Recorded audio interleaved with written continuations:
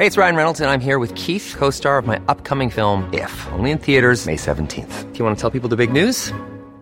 All right, I'll do it. Sign up now and you'll get unlimited for $15 a month and 6 months of Paramount Plus Essential Plan on us. MintMobile.com/switch.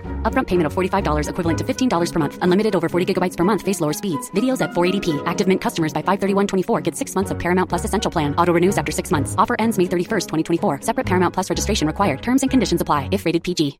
Hi, I'm Daniel, founder of Pretty Litter. Cats and cat owners deserve better than any old-fashioned litter. That's why I teamed up with scientists and veterinarians to create Pretty Litter. Its innovative crystal formula has superior odor control and weighs up to 80% less than clay litter. Pretty Litter even monitors health by changing colors to help detect early signs of potential illness. It's the world's smartest kitty litter. Go to prettylitter.com and use code ACAST for 20% off your first order and a free cat toy. Terms and conditions apply. See site for details. Showtime Spanish, episode 26. Es hora de pasar al siguiente nivel, de los ensayos al espectáculo. Que se abra el telón.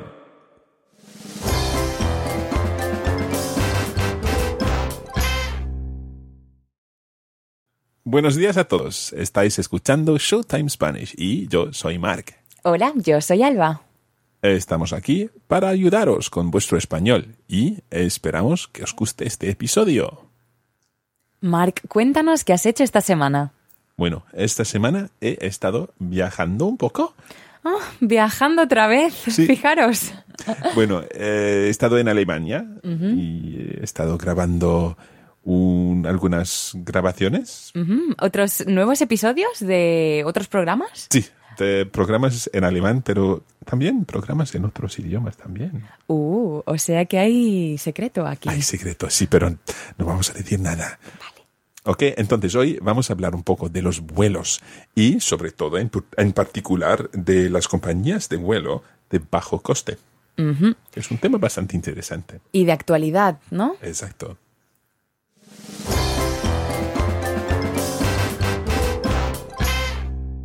Bueno, esta vez en Alemania todo ha ido como la seda.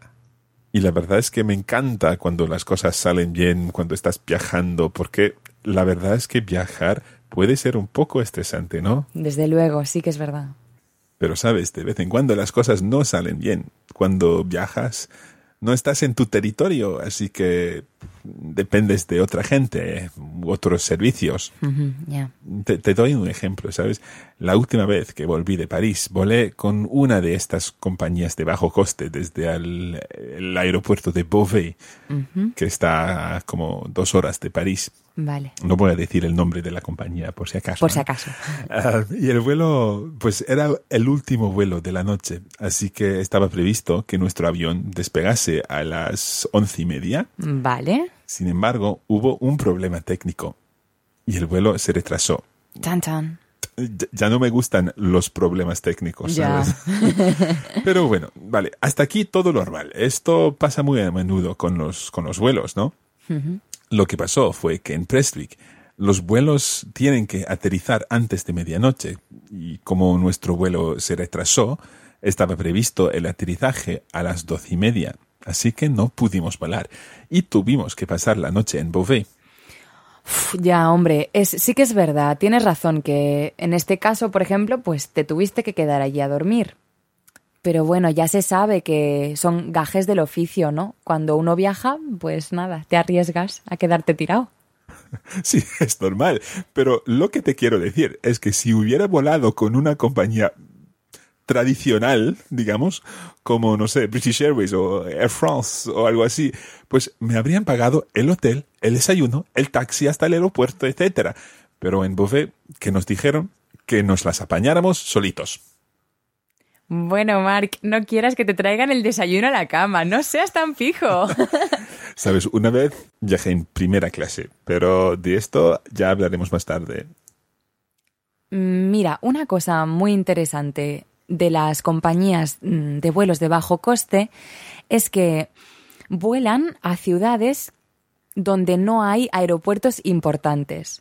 Sabes, estaba pensando que quizás no pase así en los Estados Unidos. Quizás nuestros oyentes de los Estados Unidos nos puedan explicar en la página lo que pasa con las compañías vuelos de bajo coste. Sí. Pues sí, además es súper interesante saber si funciona de la misma manera a nivel global o es más una cosa a nivel de continente, no sé. Por ejemplo, si voy a Barcelona, pues hay la posibilidad de ir al aeropuerto de Barcelona. Sin embargo, para ir a Barcelona necesitaría tomar un vuelo de British Airways, de Iberia o lo que sea. Pero hay 2 otras posibilidades.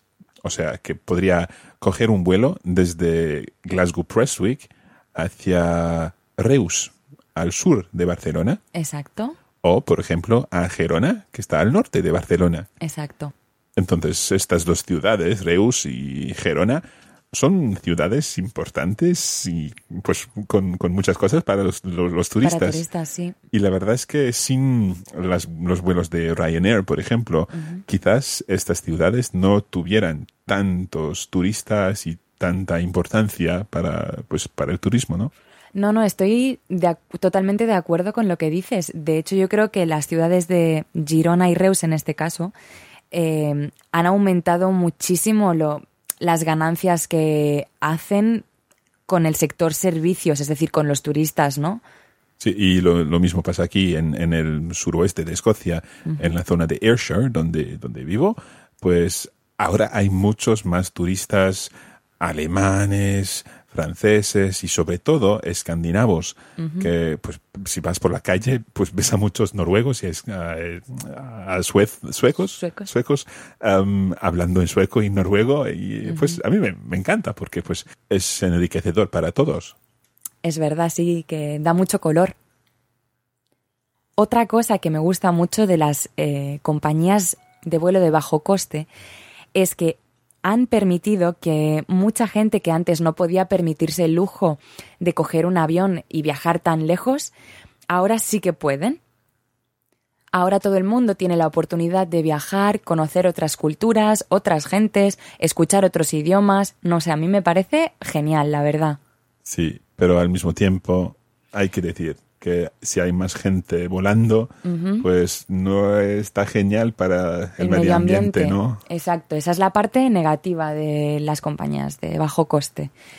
Por un lado, han abierto un poco las puertas a todo el mundo a volar, chicos, y por otro lado, están dañando al medio ambiente porque, claro, cuantas más personas vuelen, más combustible se gastará. Exacto. Pero bueno, no vamos a meternos en temas medioambientalistas y cuéntanos esa anécdota que tenías tú. ¿Te refieres a mi viaje en primera clase? Ahí quería yo llegar. Bueno, el año pasado, con la excusa de que tenía que asistir a una conferencia en Estados Unidos, decidí hacer de mi viaje de negocios un viaje de placer. Os cuento. Primero cogí un vuelo hasta Reykjavik, en Islandia, y pasé una noche allí en un hotel precioso, rodeado por un paisaje lunar. Era realmente impresionante. Hacía un buen tiempo, pues un tiempo maravilloso, y a la mañana siguiente me di un baño en la famosa Laguna Azul, antes de coger mi siguiente vuelo hacia Toronto. ¡Jolín! Sí, y esto, ¡qué vuelo! Volaba con Icelandair en primera clase y pues me lo pasé fenomenal. Me trataron como a un rey. Y la verdad es que no me costaría mucho acostumbrarme a esta manera de viajar. Nada que ver con el aeropuerto de Beauvais. Ya me imagino, ya. Sí. Sin embargo, no siempre puedo hacer este tipo de viajes. No siempre pasan esas cosas, Marc. La verdad es que menudo viaje. Vamos al resumen. Hoy hemos hablado de las ventajas y de los inconvenientes de las compañías de vuelo de bajo coste. Marc nos ha contado lo que le pasó en uno de sus viajes. La compañía de vuelos de bajo coste no les facilitó las cosas cuando su vuelo se retrasó, cosa que probablemente no hubiera pasado con una compañía tradicional. Otra ventaja de las compañías de bajo coste es que muy a menudo vuelan a aeropuertos secundarios y de esa manera no solo las grandes ciudades se pueden beneficiar del turismo, sino también otras regiones. Por ejemplo, donde yo vivo, el turismo se ha desarrollado mucho en los últimos años por la expansión de las compañías de bajo coste y ayuda a mejorar la economía local. Mark nos ha contado cómo se puede aprovechar un viaje de negocios para pasarlo en grande. Solo necesitas un poquito de dinero y conocer buenos rincones, como la Laguna Azul en Islandia. Sin embargo, tienes que tener mucha pasta para poder mantener este nivel de vida. Muy bien, pues ahora vamos con el intermedio.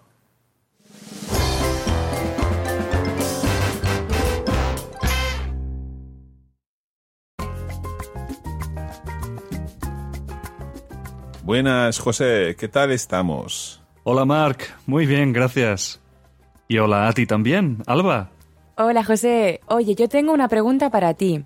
¿Tú, cuando viajas, vuelas con compañías de bajo coste? O tienes mucha pasta? Cuéntanos. No, yo siempre viajo con las aerolíneas baratas. Pasta yo no tengo ninguna. Pero, ¿por qué me tomas? Yo solo soy un modesto profesor. Y los profesores, como sabes, no ganan mucho dinero.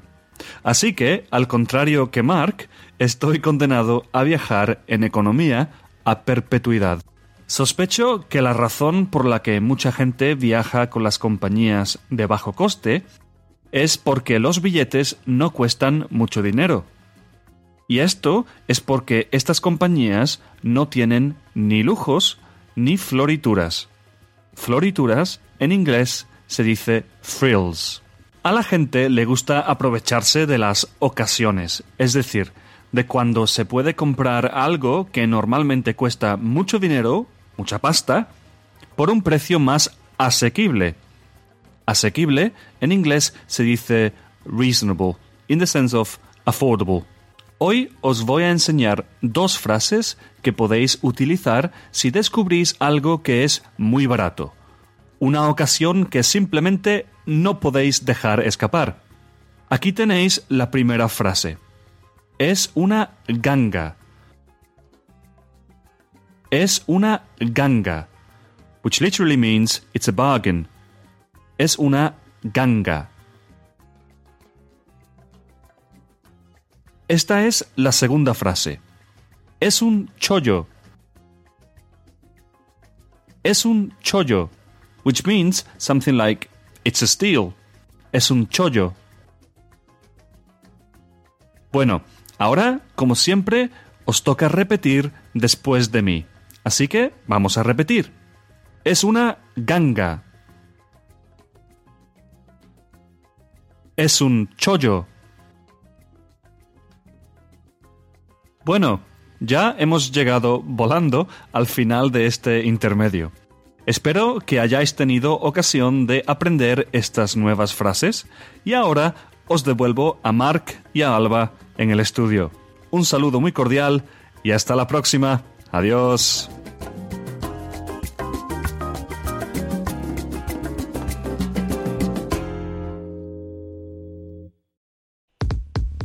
As someone who's working on Spanish at an intermediate level, you may also be interested in our Coffee Break Spanish magazine podcast. This is a podcast for intermediate learners, and we focus on texts, which allow you to develop your linguistic knowledge and also your cultural knowledge. We have presenters from Spain and also various parts of Latin America, so you'll be building your understanding of different accents throughout the series. Find out more about the Coffee Break Spanish magazine at coffeebreakacademy.com.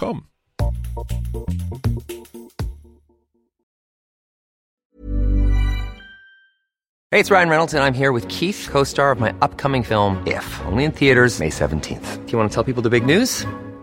All right, I'll do it. Sign up now and you'll get unlimited for $15 a month and 6 months of Paramount Plus Essential Plan on us. MintMobile.com/switch. Upfront payment of $45 equivalent to $15 per month. Unlimited over 40 gigabytes per month. Face lower speeds. Videos at 480p. Active Mint customers by 531.24 get 6 months of Paramount Plus Essential Plan. Auto renews after 6 months. Offer ends May 31st, 2024. Separate Paramount Plus registration required. Terms and conditions apply if rated PG. Quality sleep is essential. That's why the Sleep Number Smart Bed is designed for your ever-evolving sleep needs. Need a bed that's firmer or softer on either side? Helps you sleep at a comfortable temperature? Sleep Number Smart Beds let you individualize your comfort, so you sleep better together. J.D. Power ranks Sleep Number number 1 in customer satisfaction with mattresses purchased in-store. And now, save 50% on the Sleep Number Limited Edition Smart Bed for a limited time. For J.D. Power 2023 award information, visit jdpower.com/awards. Only at a Sleep Number store or sleepnumber.com.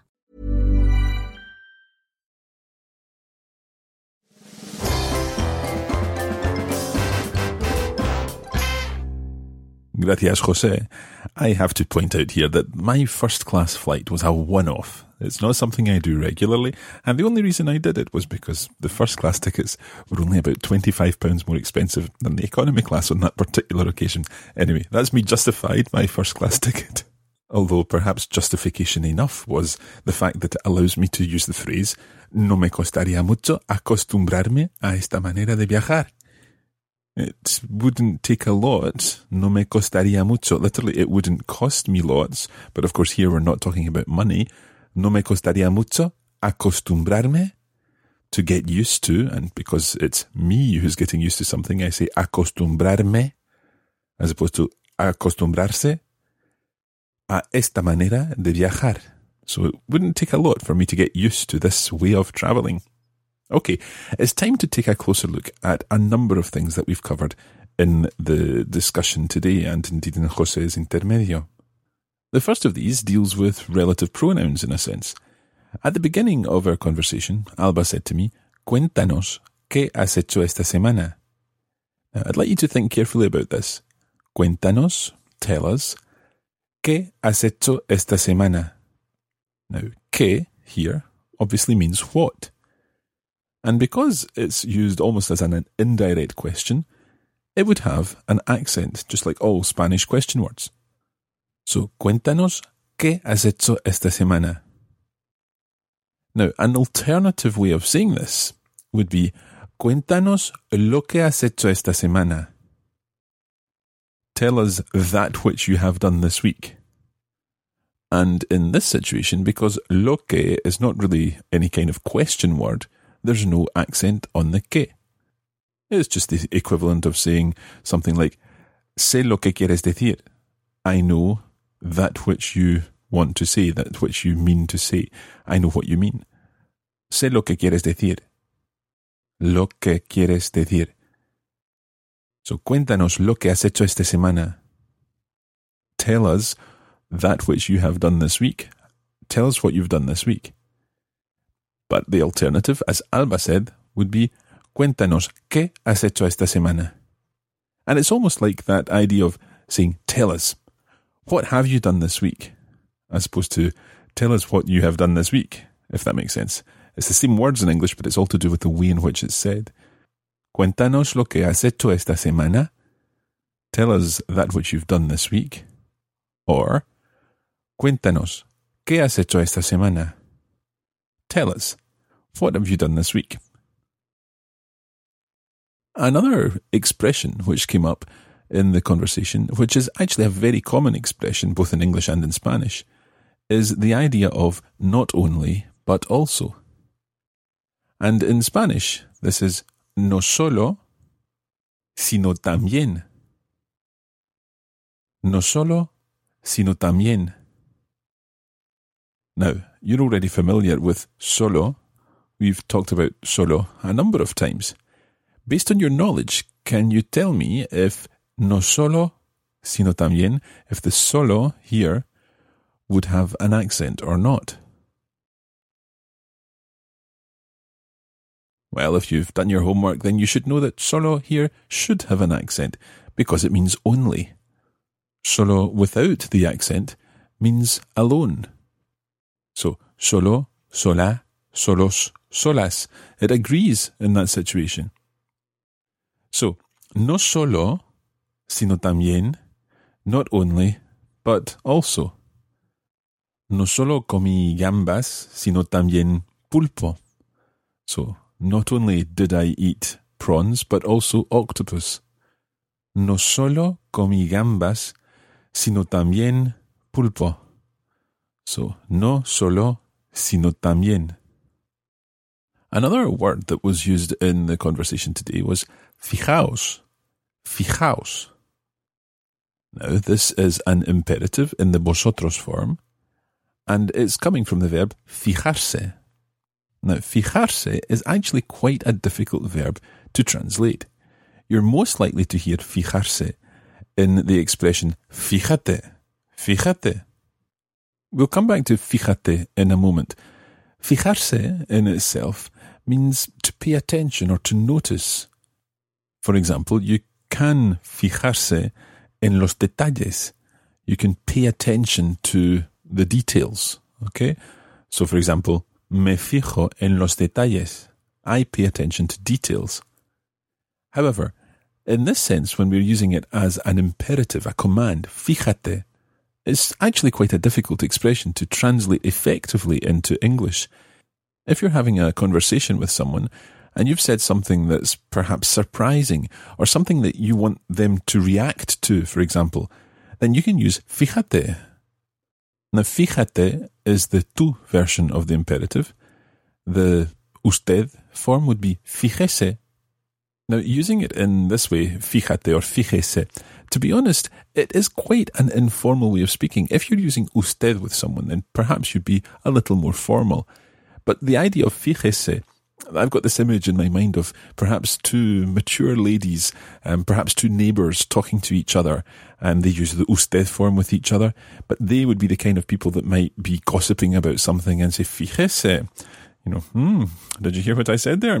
Pay attention to this. So, fíjese, perhaps marginally less common than fíjate, but of course it all depends on the context. And then the vosotros imperative would be fijaos, fijaos. Remember that the vosotros imperative normally ends in a D, but with a reflexive verb, then you take the D off and add os. Fijaos. Now we'll come back to that in a moment. The ustedes imperative would be fíjense, fíjense. Okay, let's come back to the vosotros imperative because that's actually what Alba said. I had said, esta semana he estado viajando un poco. I've been travelling a little this week. And Alba, inferring that I perhaps travel quite a bit, she says, viajando otra vez, fijaos. So talking to the listeners, to you, she says, fijaos. Did you hear that? Pay attention to this. So it's a bit like saying to the listeners, did you get that?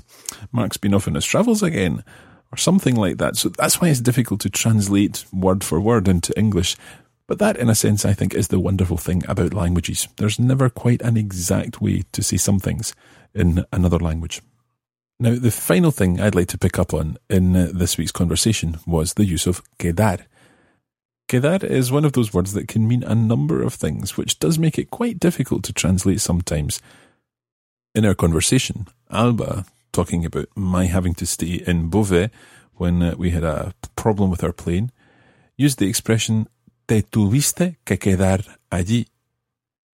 Now, quedar sits on its own here. However, it is the reflexive form, because the te before te tuviste, the te of that refers to the reflexive pronoun linked to quedar. So, te tuviste que quedar allí. Let's take the te out and put it onto the end of quedar. So, tuviste que, from tener, of course, tuviste que, you had to. And then quedarse, or in this case, quedarte, it means to stay allí, there. Te tuviste que quedar allí. You had to stay there. An alternative version would be tuviste que quedarte allí. You had to stay there. And in that construction, in this version, we're putting the te onto the end of the infinitive, which of course is quite normal. Now, given that quedar can mean a number of things, I don't want to go through everything just now. There's not time to do that. But I have put some notes in this week's lesson notes, and I might put some extra audio into the premium feed to help you with quedar.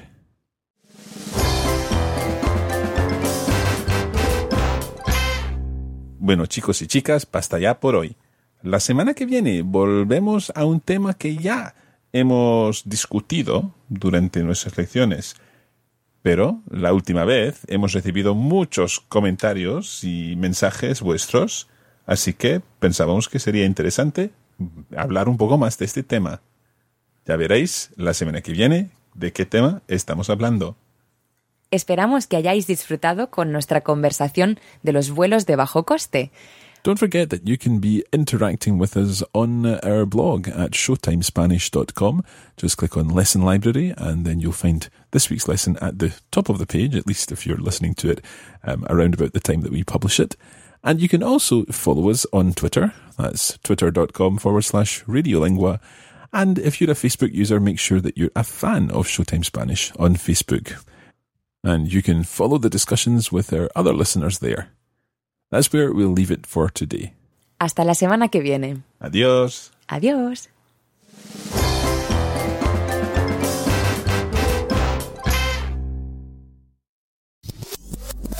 This podcast was brought to you by the Radiolingua Network. Find out more at www.radiolingua.com.